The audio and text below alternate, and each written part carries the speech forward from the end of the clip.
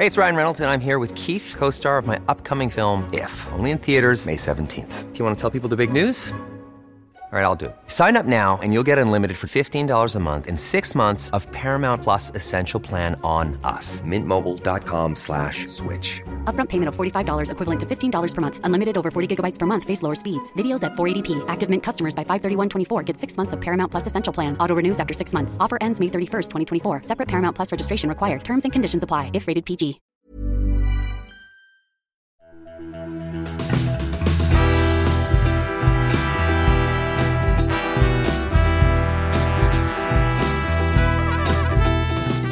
Hey, welcome to Page Break. I'm your host, Brian McClellan, coming to you on the first day of spring here in the gorgeous mountains of Utah. My guest this week is epic fantasy author Brandon Sanderson. For the very few of you who don't know him, Brandon is one of the most prolific and successful authors working in science fiction and fantasy today. He is known for his massive, interconnected Cosmere, in which many different fantasy worlds exist in the same universe, including Mistborn, Elantris, and the Stormlight Archive. As I record this intro, his Kickstarter for 4 secret novels has passed $30 million and is by far the most successful Kickstarter in the history of the platform. I should note that this was recorded before that went live, so we do not cover the Kickstarter in this episode. Brandon and I talk about the overwhelming nature of success, running a massive business, his experience working with co-authors, his desire to leave touring behind, and plenty more. Enjoy my conversation with Brandon Sanderson.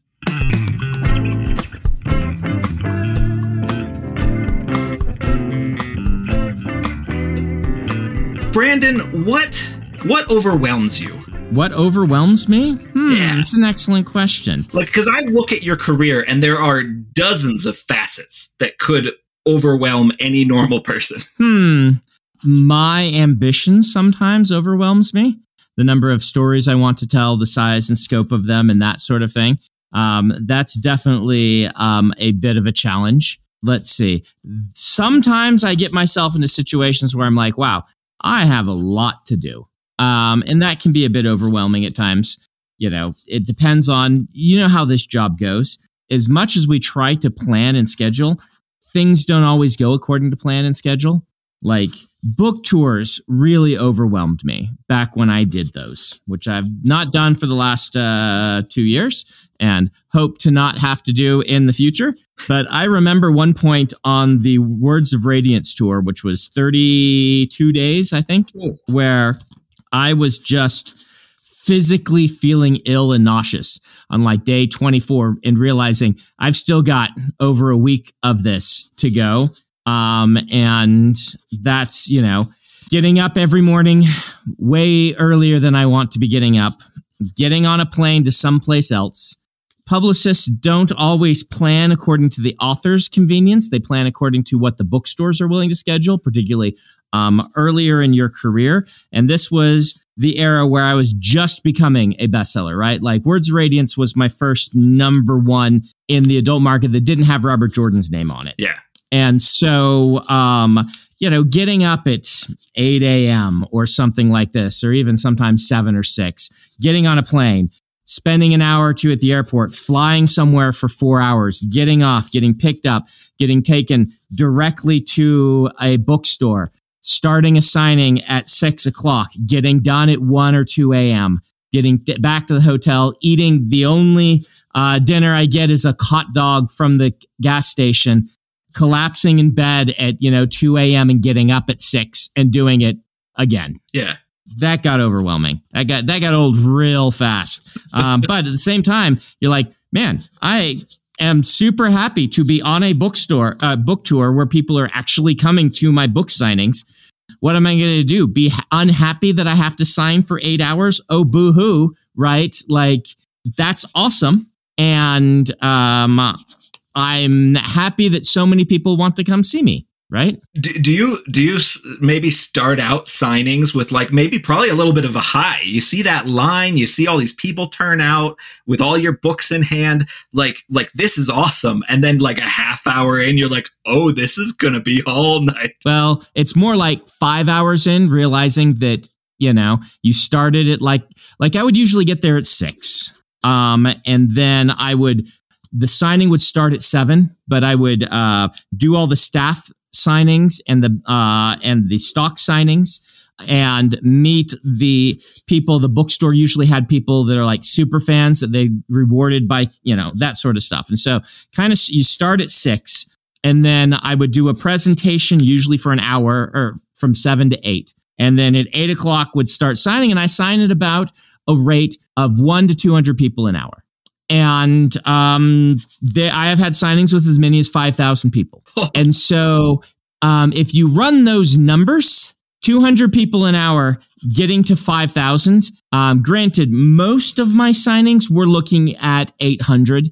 I would say on that tour was a pretty average number. And so 800 is, if I'm going fast, it's 4 hours. It's hard to go at 200 an hour. Usually it's more like 150 even if I'm going fast. So you're looking at, so 5 to 6 hours. And I've already been going for 2 hours. And so when you get to that mark where your hand is starting to ache and you realize it's approaching 10 p.m. and I'm not even close, that's when it feels overwhelming sometimes, which is part of why I moved to doing so much on YouTube and stopped doing the tours, because they're just physically and mentally exhausting. But at the same time, like I said, you get into this business hoping anybody will read your books, and you go to your early book signings hoping a single person will show up. And I've had my share of signings where nobody was there, right? Earlier in my career, doesn't happen as often, but I mean, my reading at Worldcon in 2006 was just Eric James Stone, our mutual friend, one person in the audience. And so, yeah, you want to be appreciative of the people who've shown up and who want to show up to get books signed. It's really meaningful to them, and it's really meaningful to me that they are willing to do that. It's just, there's got to be that at some point it gets too big to handle. And that was probably the most overwhelming part of my career. 2019, I was on the road about a third of the year, a little over a third, I think, or right around a third. No, it's just under a third of the year. And that was rough. 3 tours to Europe, right? Lots of touring around the country. That also involved 3 or 4 trips to LA for movie deal stuff, visiting the set of the Wheel of Time and being there and available for the Wheel of Time crew is, a big challenge to manage all of that. And you really want to just be telling your goofy stories. Well, and I remember you and I had dinner around then. Maybe it was early 2019, because I was looking for input from you for for the next book. Yeah. And I remember you were talking about that brutal schedule, and Isaac was there as well. And I remember you're just kind of like we don't know if we need to get a tour bus? Like, what are we doing? And we were talking about a tour bus, right? Because part of the exhaustion is that signing, but part of it is airports are exhausting. Mm-hmm. And it's really rough to not have any downtime, because while you're flying, it's hard to have downtime. While you're in an airport running from here to there, it's hard to have downtime. And we were wondering if the signings are going to be 7 to 8 hours, if what we do is we bring along Isaac and we have him take part of the time, so that there's like a break in the middle of or something where Isaac is taking some time and Brandon doesn't have to give the whole presentation himself. And then afterward, we can just get on a bus and have a full night's sleep. We were really wondering if that was the answer. Turns out, I think the answer is the one we found, which is start a YouTube channel, be available to the fans that way. Anyone who wants to see me and ask a question has a shot that way, and stop touring. So that's where we are right now. Yeah. It is, harder because people want signed copies of books, which I understand. But during this discussion, I will probably get through about 1,000 of these. These are the Alloy of Law leatherbound for the Alloy of Law leatherbound release later this year. Mm-hmm. Maybe I'll be able to get through 1,000 of these in an hour, maybe more like 800. But still, that's in an hour what took 8 hours in a full tour. And I get to hang out with you at the same time. So, yeah. Right. The multitasking. Right. For those who are just listening via podcast, I'm signing pages from the book that we're going to put together later this year. Yeah, that's I find those kind of numbers a little wild because your career started off reasonably similar to how mine ended up starting off, where you had some epic fantasy novels come out. They did quite well. But then it just there was that point where it just snowballed. Yeah. And were you finding yourself, and I guess my original question about what overwhelms you kind of came from the fact that you are very well known for having a huge number of employees. You've got a big business, lots of people work for you. You've got lots of things going on. Where at that kind of young Brandon, holy crap, things are going crazy, where did your brain go, okay, I've got to start hiring people and delegating and switching my time from lots of different small things to mostly writing? Right. It was somewhere around 2008 that I hired my first employee. Somewhere around there. And that's Peter. And this just happened because I was starting to feel overwhelmed. And Kevin Anderson, friend of mine, I assume you know Kevin, wonderful human being, great writer. He sat me down and said, Brandon, you need to get yourself an assistant. I can see the writing on the wall. This is going to be too much for you to handle. Get an assistant. And I said, it's a good idea. Can I afford an assistant? But that was when things were starting to snowball. And you get used to the idea that that things are going to be like they were before. So yes, we could afford an assistant, but we didn't feel like we could yet, if that makes sense. Yeah. And so I called Peter and I'm like, I think I can give you 20 hours a week. Would you be interested in, part-time? You can pick up, editorial. He was at Tokyo Pop for a while, but he'd left Tokyo Pop at that point. Tokyo Pop was having its problems. That was the difficult era in the manga cycle. You can go read about that somewhere else, but they were having some problems and letting people go. So he was working like temp jobs, I believe, of some sort. And he's like, yes, that's way better than what I have going on right now. I'll take your 20 hours and I'll find something. And then it was only months later where we're like, oh, we have more than 40 hours. We need you and someone else. Yeah. That kind of hit us. So, yeah. Now was that before the Robert Jordan stuff started moving quickly? Or was that right about that time? So what happened, the way that my career kind of happened is Elantris was sold in 2003 and came out in 2005. And so I had 2 years in there that I wrote the Mistborn trilogy where I was a pro, but nobody knew me yet, which was kind of the best of both worlds. Like I had the confidence that, okay, this is sold. I actually have a career. It may not be a long career. It may not be a well-paying career, but I am a professional novelist. But I didn't have to tour or anything, right? I could just work on the books.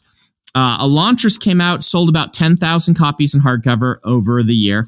My opening week I thought was a disaster. It was 400 copies. I'm like, oh no, I'm dead. And my agent's like, 400 copies fine for a brand new author, particularly if you just keep selling, hopefully you will. And lo and behold, I did just keep selling 400 a week for a good year. I don't know if that adds up to our 10,000, but that's around where we ended after the full hardcover run of Elantris, which was great.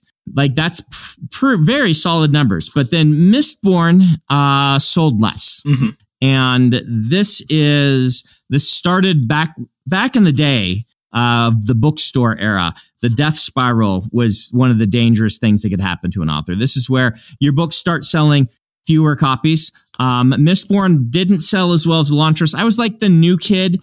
People were buying Elantris because it was the interesting new author from Tor and things like that. And Mistborn not being a sequel to Elantris meant that more people are like, I don't have to buy that immediately, right? And this is why the publishers really like series. But I was confident that I wanted to have a career that involved more than one series, and that Elantris was not where I wanted to just be. And so, but it sold less. So that meant the publisher had extra remainders they didn't anticipate having. That meant the bookstores returned more books than they anticipated returning. And that meant that when it came to order the next book, they all said, well, what if this one underperforms too? And so instead of ordering, they'd ordered like 10 or 11,000 copies of Mistborn, they ordered like 7,000 copies or something like that. And this can be a self-fulfilling prophecy where, look how poorly that one, Elantris sold 10, Mistborn sold 8, this one sold 7 because we only ordered 7. The next one we better order 6. And then, you can see how an author's career can... This again was a much bigger deal in the day when bookstores were the primary method that people got books, because how many they kept on the shelf was a very big deal. It's less of a big deal now when people can be like, oh, that's sold out, I'll buy the ebook, right? Or that's sold out, oh, Amazon will have them back in stock in 3 days. I'll just order it and I'll wait 2 extra days and it'll be on my doorstep. But back then it was a serious thing. So we had an all hands on deck meeting, me and Joshua with his team. It's my agent. And we said, what are we going to do? And we determined that one of the problems was that Mistborn had a pretty terrible paperback cover. So where we really had the emergency is when we saw the numbers on Mistborn 2, what was getting ordered. We're like, oh no, this is bad. And so we went to Tor and said, we need a repackage on Mistborn. And they're like, no, these numbers are fine. Everything's great. We're happy. We like the cover. We're like, no, this cover is awful. The first paperback cover of Mistborn was one of the worst covers I've ever had. And good illustrator who's done lots of other fantastic work, including other stuff for me that I really like. But it was just a miss. And so we leaned hard on Tor, and they eventually agreed to do it, but only if it were a brand new edition. This is how publishers even still think. It's like, we can't admit that we did anything wrong, but maybe if we release a brand new edition where we're trying something new, that'll work. That's okay. It's not that we did anything wrong. It's just, this is something new. And so they were willing to do a repackage, and then they released Mistborn with like this sort of special discounted edition. It was like $5 instead of $7 or whatever. And it had a big red $4.99 at the top, and with a brand new cover that was much better. Illustrator who does Jim Butcher's covers. We got McGrath to do those, and good cover. It's not the current paperback cover, but it was the one right before this one. And that one sold really well. And that didn't come out before Mistborn 2 did, but fortunately, people were invested enough in the series that when Mistborn 2 came out, they bought it out in about a week. Those 7,000 copies were not enough for the fans, and they had to go back to reprint several times. And then the Mistborn new paperback came out, and that one sold gangbusters, sold really well. And so everyone was super happy with that. Mm-hmm. And this was, 2007. And then that was when Harriet picked me to do The Wheel of Time, was 2007. And so my career then was kind of resuscitated by that. Mistborn 3 then came out. I don't think people knew that I had done Wheel of Time. I think Mistborn 3 came out right before the announcement. I could be wrong. It could have come out the year after. It's hard to track these things. It's been so long now. But right around there, Mistborn 3 is the first of mine that hit the New York Times list. And then Wheel of Time, really 2008, 2009 is when Wheel of Time was happening, because 2007 is when Jim passed away. And 2008 is when I took over. Yeah. And so, yeah. I remember being a student of yours, and my girlfriend, who now my wife, lived just up the street from the Borders in Riverwoods. Okay. In Provo. Yeah, in Provo. And you were you did a signing there, and I came to see it. It was a snowy day. There was nobody there but you and Isaac. Yeah. And I showed up to talk to you for a couple of minutes, and you kind of looked around and you leaned forward and you're like, I think I might be finishing The Wheel of Time. Yeah. Yeah. Just kind of amazing how like you go from that point to the current point. Mm-hmm. Yep. And that's when it just it just took off, right? People are like, who is this Brandon Sanderson guy? I released Warbreaker for free because it was my next book that I had coming out. I just put up an ebook of it on my website for all the Wheel of Time fans. I said, hey, here's a free book. And Wheel of Time fandom embraced me. And then 2009, I released the first of my Wheel of Time books. 2010 was Way of Kings. And then the second Wheel of Time book. And then Alloy of Law, which I am signing right now. And then the third Wheel of Time book. And then 2014, I think, is when Words of Radiance, that tour happened, that I hit number one on my own. I had hit number one in the YA field, though it's about a magnitude of YA. I think our sale were somewhere in the 20,000 copies range that opening week to hit number one on the YA list. To hit number one on the adult hardcover list, you need 70 to 120. Like there was one time where we barely beat Grisham. And I think I had like 120 and he had like 115. Yeah. Something like that, where it was just so it depends on who else is releasing and what's going on, how it works for the Times list. And the Times list is all really much messier now that ebooks happen. And do they count ebooks? Do they not count ebooks? They don't count audiobooks. And it's just kind of crazy now. Yeah. So, did you feel when you were going through the process, did you feel like huge amounts of pressure, or were you generally pretty confident that you had this with the Wheel of Time? So it's a mixture of both. I felt confident in my understanding of the Wheel of Time and my ability to do it justice. I felt huge amounts of pressure and stress when but what if you don't, right? And there, it was kind of a balancing act in my own kind of heart. What happens if I don't? But all you can do is give it your best shot, right? And I was very confident in the story once I was into it and it was flowing and working. I knew that I could bring it in a satisfying way. But there were a lot of cooks in that kitchen. Not so much on the first of my Wheel of Time books, but a ton and on the third one. Everyone at the publisher was very invested in making sure that third book, that 14th Wheel of Time book worked. And I had a lot of people looking over my shoulder, shall we say. I bet.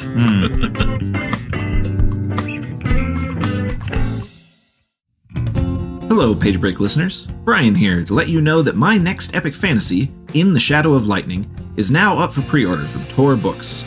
Glass Immortals is a whole new universe that introduces you to assassinations, intrigue, industrial magic, harrowing battles, heartbreaking disasters, and more for new readers and old. The book is out in the US on June 21st and can be pre-ordered from Amazon, Audible, Barnes & Noble, or get a signed copy straight from my website. Remember, pre-orders matter massively to a new book, so make sure you get that done. Thank you all so much for the support. Now enjoy the rest of the podcast.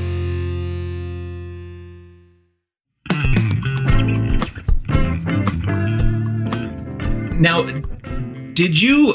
I know that nowadays you get asked pretty frequently the Robert Jordan question, which is, what happens if you pass away before Stormlight's finished? Yes. Mm-hmm. And I know that you like... Yeah, you know what my answer to that is, right? I've told you before. It's you.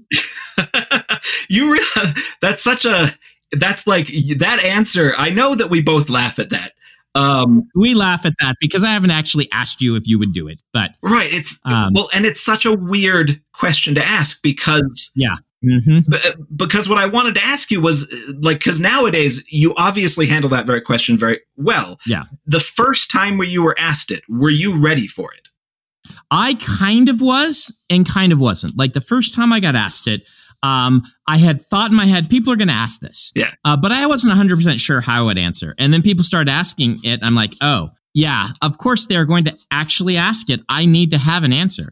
The real answer these days is I'm hoping that person would be Isaac, right? Isaac is doing his own Mistborn novel. And we're trying to, if those who don't know, Isaac is my art director and very good friend. He introduced me to my wife. He did the maps for Mistborn. So he's been involved since 2006. Before that, 2005, because Mist 6 is when it came out. So he's been working with me very closely. And Isaac has written 5 or 6 novels, 6 or 7 novels of his own, and is kind of through the journeyman stage and to the stage where he's ready to step into the pro thing. And so it'd be nice if he were our backup because he's very deeply involved in the company. Right. But yeah, hopefully it won't be necessary, but it is something I think about. One thing I want to do is have a really solid outline for the back 5 Stormlight books, because now that I'm 5 books in, it's where you need a good outline in case the worst case happens. If I had died after writing like 2, we'd just be like, we're not finishing the series. Sorry, there's 8 books left. It's a tragedy. It's just not going to happen. Now we're in a position where it could and should probably happen. Yeah. So. When you when you look at kind of this sprawling company that you've kind of created, this, because you went from Brandon Sanderson, fantasy author, to Brandon Sanderson Multimedia Corporation. Yes. Have you struggled letting go of the various pieces that you kind of by nature have to delegate to other people? Yeah, it's not hard to let go of things that I'm not. It's not hard to let go of anything but the writing, right? Like the first story I had to let go of was the original, which I wrote with Mary Robinette Kowal. And it's a story I'd had in my head for like 10 years that I wanted to write, and there was never time for it. And at some point I said, all right, I need to see if I can write an outline, give it to a friend, and let them, do a collaboration with me on it. Because this story is just never going to rise to the top. It's a story I think is really awesome, but my attention is so dedicated to the various series I'm doing, and it was a standalone idea that finding time for it was getting more and more difficult. So I said, okay, I'm going to let go Mary Robinette. And Mary Robinette is just amazing, right? She's a fantastic writer, really easy to work with on the creative side, and did a really great job with that story. I still think that story is stronger than I could have written it alone because of certain things that are going on. I picked her very deliberately, and I think her strengths brought a lot to that piece, but it was difficult to let go, right? Not difficult to let go of like when Isaac is writing a Mistborn story, because I view this as, he is writing a story in my setting, but he's not using my characters, he's using his characters. And that's just a completely different thing. I feel no preciousness about that. But if it's a story I've been thinking about for years and I want to write, and then I have to acknowledge I can't write this, that can be a little difficult. That I feel like that's very healthy. Like I've got an assistant for anywhere from 10 to 30 hours a month. She's just kind of a virtual assistant, and she's amazing. I still haven't got to the point where I let her take care of my emails for me. Like I just like having my fingers in things. And I yeah, it is that I had to let go of a long time ago. Yeah. So I used to get all of the fan mail and respond to it all myself. And then I at least got it all and read it all, even though I was having other people respond. And now it goes to the fan mail people, and they bring to me the ones that they need specific answers from me on. Yeah. Do you find yourself snacking while you're working? I usually don't snack while I'm working. But if I'm going to snack, it's because after I get done working, I'm like, now I deserve a snack, right? Yeah. So that's equally dangerous health-wise. Snacking while you're working could be just super dangerous because I am in a different world. I won't pay attention to how much I'm eating or what I'm eating. So I went through a period of probably the first 3 or 4 years of my career where I was just, I would start writing at around 10 p.m. with like a massive bag of M&Ms next to me. Mm-hmm. Mm. Right. And I'd finish at like 4. Yeah. And the M&Ms were gone. And I put on like 45 pounds in those 4 years. Yeah. Yeah, that's real dangerous because you're in a different world. You're not even, you're not tracking time in the same way when you're writing. Do you still write at night like that? Like, I assume you had a day job back then, or not, or what? No, at the beginning of my career, that was just how I operated. Okay. And honestly, that's until about 3 years ago. That's probably how I operated. It was really bad for me. Okay. And I've struggled over the last couple of years trying to figure out what a schedule is. And it's really, honestly, it's only about the last 4 or 5 months I've started being really strict about okay, I'm writing from, about noon to 5, and that's my writing time every weekday. And I make myself take the weekends off, and I don't write at night anymore, which is a little sad. I kind of like that solitary sort of, the quiet of the world when you're writing at night. I do miss that, but I think my schedule's a lot healthier. Yeah. I still write at night, but it is my natural schedule. So it feels good to me. It does make, relationships are different when you're on completely different schedules. My kids and whatnot, I see, from 3 or from 5 until 8 or whatever. But I guess that's what a normal dad has, right? It's not that different. Yeah. But, I don't see them in the mornings when they go off to school. I have no idea if my wife went on vacation and I had to get the kids ready. I would have no idea what to do. The past times we've done it, her assistant has come in, who is part-time, her assistant part-time, their nanny, or governess. I don't know. She gets them ready because I'm just not involved in that, right? I don't get up until later in the day. Yeah. I'm sure I can learn it, but... but why? Yes. But why? Yep. Now, you mentioned kind of that the way that you kind of interact with other people changes because of your schedule. Do you think that it's changed because of your level of success and level of fame as well? I don't know. Here's the thing.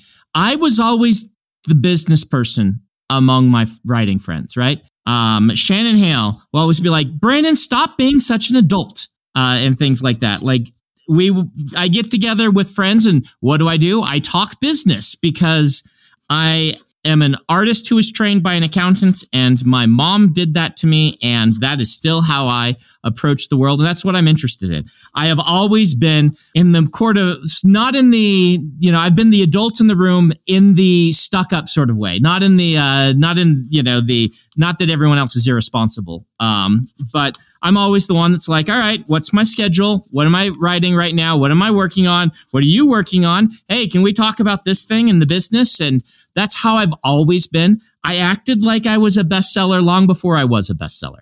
And I mean, this might be a question for you, right? Like, you met me in 2006, right? And so you've known me since just after Isaac knew me. My guess is that I was acting like this even back then. But I don't know. My perspective is very poor because young Brian was extremely shy, and I really struggled with talking to people. I remember having been in a gaming group with Dan Wells for like 2 years, and then seeing him at a convention and being a little scared to go up and talk to him because he was in author mode. And I always struggled with that. When I first moved to Utah a few years ago, it was like 5 or 6 years ago now, you and I went and grabbed some dinner. And I remember you said something about, oh, do you have my cell phone number? And I thought in my head, I literally went, you're too famous to give me your cell phone number. And you're like, oh, you're my friend. You can have my cell phone number. And I've always found that kind of relationship with fame, and even kind of that quiet author fame, which isn't nearly as big as, movie star or anything like that. But I've always found that kind of intimidating from the outside. And I have kind of been the reverse. I have just walked the walk.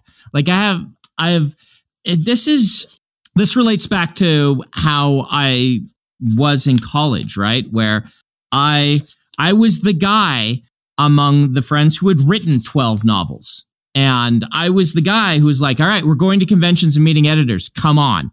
And I was the guy that was doing all of that. Like I said, I'm an artist who is trained by an accountant. And so I've never had imposter syndrome because I had those 12 books, those early years, to just get used to the idea that I really am confident in my writing. I'm confident in what I want to do. I know if I never make it as a writer, I'm still confident in my writing, that this is what I want to be doing. And that was very liberating to me. Having a career is not guaranteed, but I could make my writing, I could be confident in my writing. And so I've always had that kind of confidence about what I'm doing. And so I would guess that it hasn't, but you'd have to ask other people, right? It does change things in that now that I'm a CEO or whatever, and I have a company, I have employees that I often have employees that I haven't met because Kara has hired them. That's so weird to me. Yeah, they're working in the warehouse and they'll show up to something and I'd be like, oh, hi, person I don't know. And they're like, yeah, I work in the warehouse. I'm like, oh, okay, great. Nice to meet you. I mean, they're part-time or seasonal, but still, yeah. I have employees that I haven't met. Not right now. I think I've met all the ones we have right now, but when they gear up to, release for a Kickstarter or something, and that is odd. That changes my relationship. Meeting people for the first time as their boss that they've never met before is, or they probably have. They've probably met me in a signing line or something like that. But you know what I mean. That does change things. But at the same time, I'm not the one hiring them or things like that. I'm just the guy writing the checks. So right, yeah. Do you feel like, kind of looking back at your career so far, do you think you've made any missteps that kind of, even small ones, that kind of changed the way you thought about being a public person or a business person or an author? I think that in the early days of the internet, almost everybody who was on the internet was not aware of how much reach the internet could have. Like one of the very first blog posts I put on my website way back when was like how Tolkien ruined fantasy. Was like the title. It was like total clickbait before clickbait existed. Because if you read it, it's like Tolkien was so great that this genre struggled to keep up with, to catch up to him for 20 years. And so it was kind of this premise of he casts a long shadow. It wasn't Tolkien ruining fantasy. It was Tolkien was legitimately 20 years ahead of his time. And so the entire genre really struggled to figure out what being a fantasy author meant in the post-Tolkien or early post-Tolkien era. But even to this day, I'll run across people who be like, yeah, Sanderson hates Tolkien for some reason. I don't know why it is. It becomes its own thing that, that essay, like, I think it's now, that was probably 2004 or something. Like, I think I posted it before I even published my first book. So an almost 20-year-old essay that probably hasn't even been on my website. That's like 7 redesigns ago, and who knows if you can even link to it. I'm going to bet not. Is still a thing that occasionally shows up in discourse. Sanderson hates Tolkien, and so you see.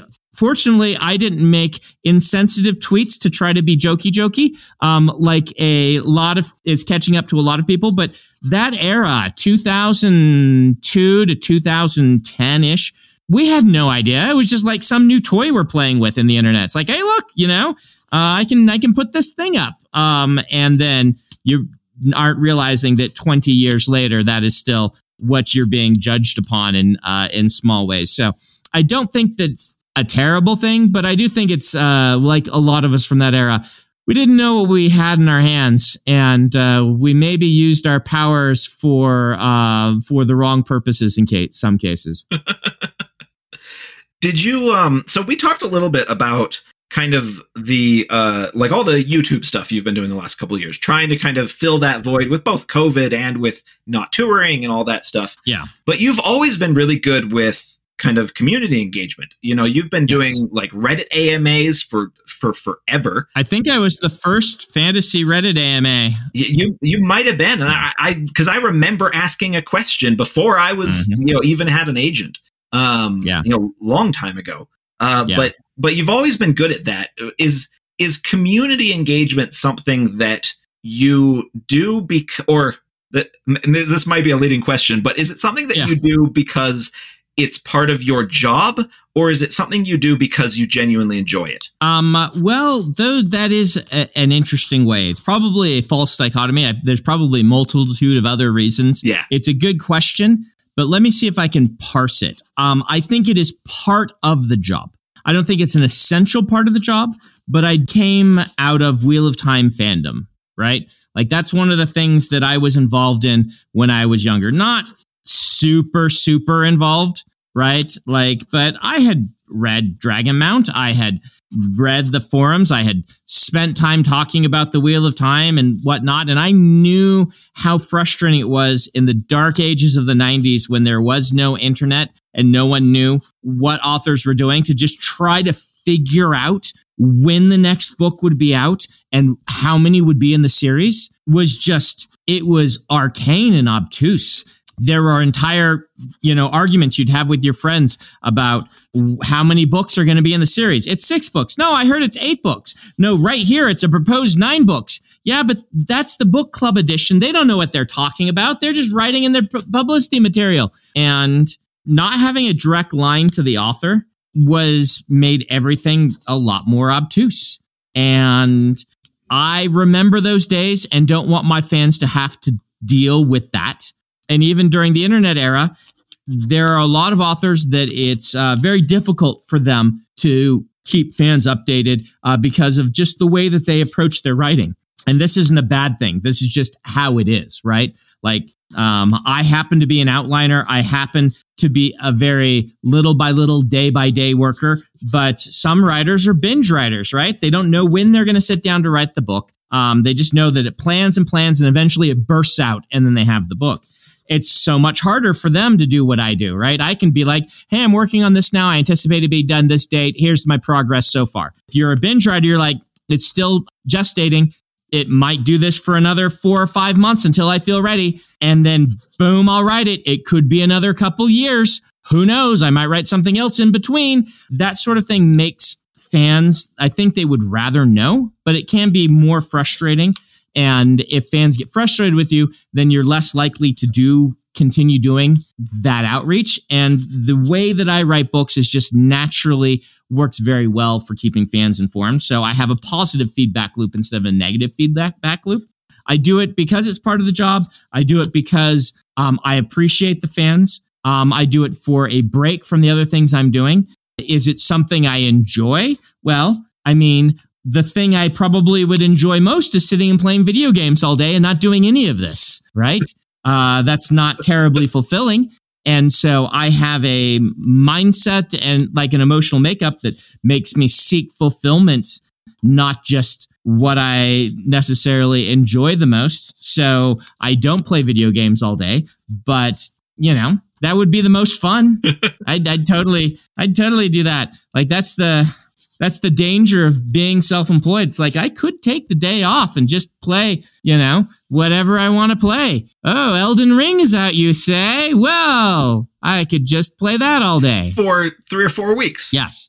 And then there's another cool one out. I could play that. And, this is a dangerous road to start down. But so the question of what do I enjoy is maybe not the right way to phrase it. Right.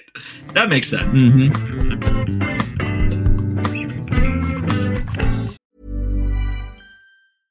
Hey, I'm Ryan Reynolds. At Mint Mobile, we like to do the opposite of what Big Wireless does. They charge you a lot, we charge you a little. So naturally, when they announced they'd be raising their prices due to inflation, we decided to deflate our prices due to not hating you.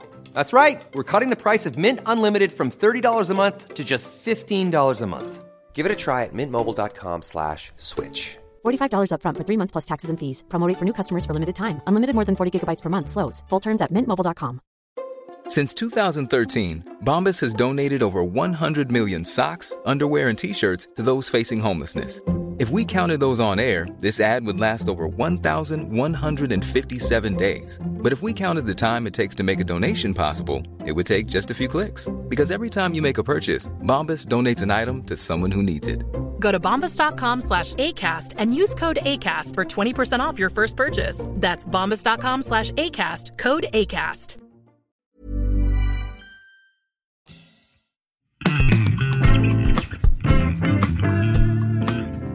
Now, with Dragonsteel and this kind of big multimedia company that you've kind of created, you're now working with other writers a ton. Like you've got co-authored books coming out. Mm-hmm. Is this kind of, you had kind of mentioned earlier your sprawling ambition. Yeah. Is this part of your sprawling ambition? Do you see Dragonsteel continuing to grow and change and get bigger? This is more a test the waters and see what I think of it.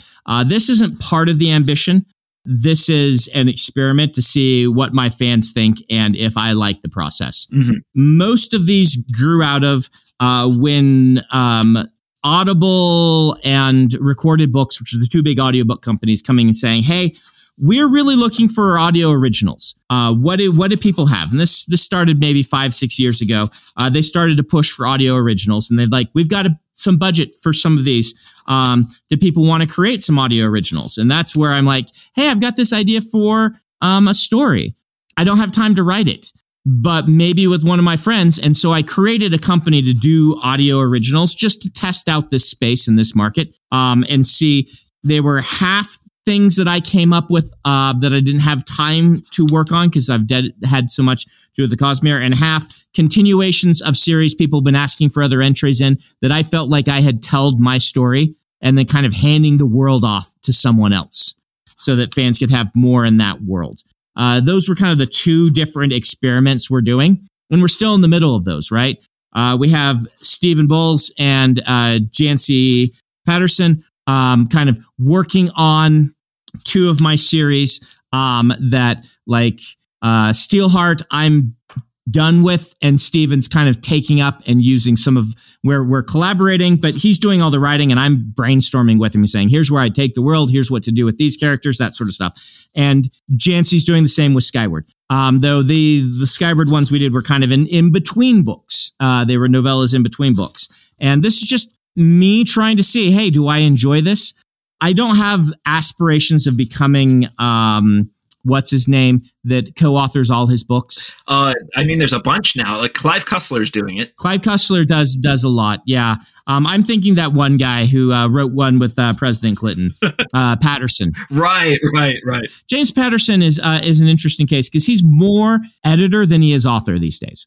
He's like his own imprint, and he brainstorms with the authors and things like that, but he doesn't do much of his own writing anymore. I could be wrong. I don't want to put words in James Patterson's mouth. You know, he's fully capable of doing that himself. I don't have aspirations to doing that, though. More, it's like, hey, let's try this thing. Let's try this thing. Let's see what happens. A lot of this is my attention being focused a little more on the Cosmere as I'm trying to get Hollywood adaptations off the ground for things like Mistborn and Stormlight. And so I have less attention left for ideas that aren't in the Cosmere, but they're still cool ideas that I'd like to see done. Mm-hmm. And so there's the only person who's writing in the Cosmere is Isaac, and that's because Isaac has been collaborating in the Cosmere forever.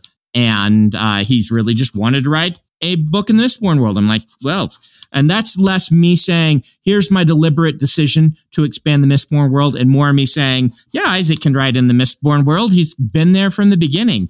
I wish him the best. I've even told him he could publish it without my name on it, right? It could just be a Mistborn book written by Isaac because, and I don't know what he'll eventually decide how to approach that, but you know, the Stephen Erikins and the Malazan is kind of a shared world that two people write in. I wouldn't go that far. It's Esselmont, right? Is the other one? Yep. I wouldn't go that far to say it's a shared world because, you know, I did come up with it and then I brought Isaac on board. But it's more that sort of thing where it's like Isaac is allowed to play in this sandbox if he would like to. Yeah. And if fans enjoy it, I can totally see him doing his own series in the Mistborn world or in the Cosmere that just, you know, is there because it's a cool book series for people to enjoy, not me expanding the brand. Me expanding the brand right now is really focused in a couple of things. One, it's focused in our premium editions of our books. Mm-hmm. And two, it's focused on working very closely with the film and television people. Yeah. Oh, that's very cool. It's fun with the Isaac stuff because Isaac and I, back in college, Isaac and I used to meet up and write together. Oh, yeah? We just would sit in some like corner of some building and on our laptops and write and then talk about what we're working on. And it was always so much fun. And it's so cool. I would love to see him do stuff. Were you in the class the year that Isaac was in, or were you in the year before? You took it multiple times. I think I might have met him in your class. Did you take the class the year that I had to team teach it? You know that whole story? Yes, that was the first year I was there. That was the year. Okay. So Jancy was the year before where I didn't team teach. Mm-hmm. They just handed me the class to teach because Dave had moved away And they were having trouble finding someone to teach it who had credentials. They had a guest teacher come in who was a good teacher, but didn't have the publication credentials or the university credentials. He didn't have a master's. And so they were worried about that. And so they were going to cancel the class. And Sally Taylor, one of the professors at the time, came to me and said, "Hey, Brandon, you should take this over because you have a book deal." It's right after I got my book deal, before my book was out. And so I'm like, sure. I was getting a master's degree at the time. I'm like, they can't say I don't have a master's degree. They're giving it to me. So I'll go ahead and take this class. And so I taught it for a year. And then the next year, the department's like, "Hey, wait, this is a creative writing class. All of our English professors want to teach creative writing classes." I don't know if you know how this goes, but everyone has to slog through the non-creative writing classes. And the creative writing classes are like the fun ones to teach, right? You don't want to have to teach tech writing to people in the chemistry department, but that's like the work you do in order to earn having the fun classes, kind of. I'm simplifying and exaggerating, but basically people are like, why is this guy without even a master's degree yet? He hasn't graduated yet, teaching a creative writing class, the most coveted classes that we have. And they're like, we'll do something about it. And they came and said, we're concerned about this. And Sally's like, he has a publication history. You don't have anyone else on the department who's published science fiction and fantasy. You need to let him teach it. And they're like, but. She's like, all right, how about I team teach it with him this year so that, until he gets his master's degree or whatnot. And then he'll have the accreditation and things like that. So that was the year that Sally taught with me, Sally Taylor. Yeah. And, she was awesome. She was a big advocate for all of this stuff. And so that's the year you took it. That's the year Isaac took it. That's the year that Heather took it, who was my girlfriend at the time. She took my class, which was another thing. It was a good year for one's girlfriend to be like, "Hey, guess what? I signed up for your class." I'm like, "Heather, that's a conflict of interest. You can't sign up for my class." She's like, "What? It's going to be fun." I'm like, "No, you don't understand. You can't take my class." But it was the year that I had a team teacher. So I went to the department and I said, my girlfriend signed up for my class. What do we do? And they're like, have Sally grade her stuff. You'll be fine. Don't have it happen in future years. So that was funny. Oh, that's very funny. Yeah. So I know that we only have another moment or two of your time, but I like to wrap up each of these episodes by asking everybody something out of left field, which is, what's the last meal you ate that blew your mind? Last meal that I ate that blew my mind? Wow, what a weird, interesting question. I mean, I've eaten a lot of really interesting and great meals. I don't know that it's mind-blowing, but I really liked the Chinese food at Shoots in Provo at Shops of the Riverwoods. I've been looking for a good Chinese food restaurant. They had a good Chinese meal.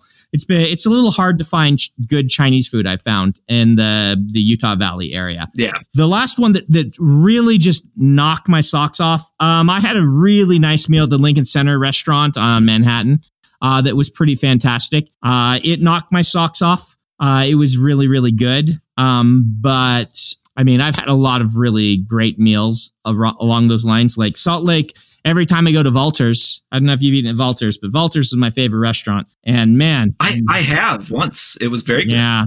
The food at Valters just always impresses. Yeah. That's good stuff. I like that.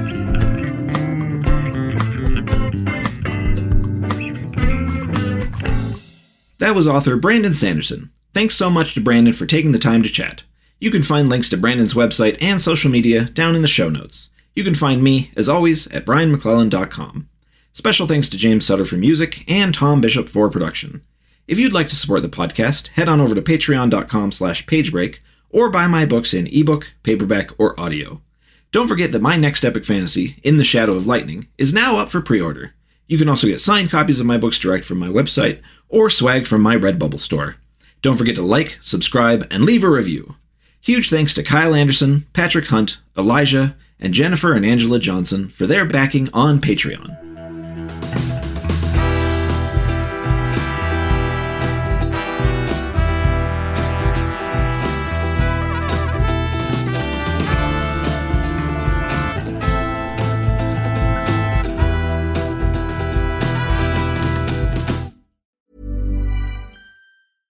Mom deserves the best, and there's no better place to shop for Mother's Day than Whole Foods Market. They're your destination for unbeatable savings, from premium gifts to show-stopping flowers and irresistible desserts. Start by saving 33% with Prime on all body care and candles. Then get a 15-stem bunch of tulips for just $9.99 each with Prime. Round out Mom's menu with festive rosé, irresistible berry chantilly cake, and more special treats. Come celebrate Mother's Day at Whole Foods Market.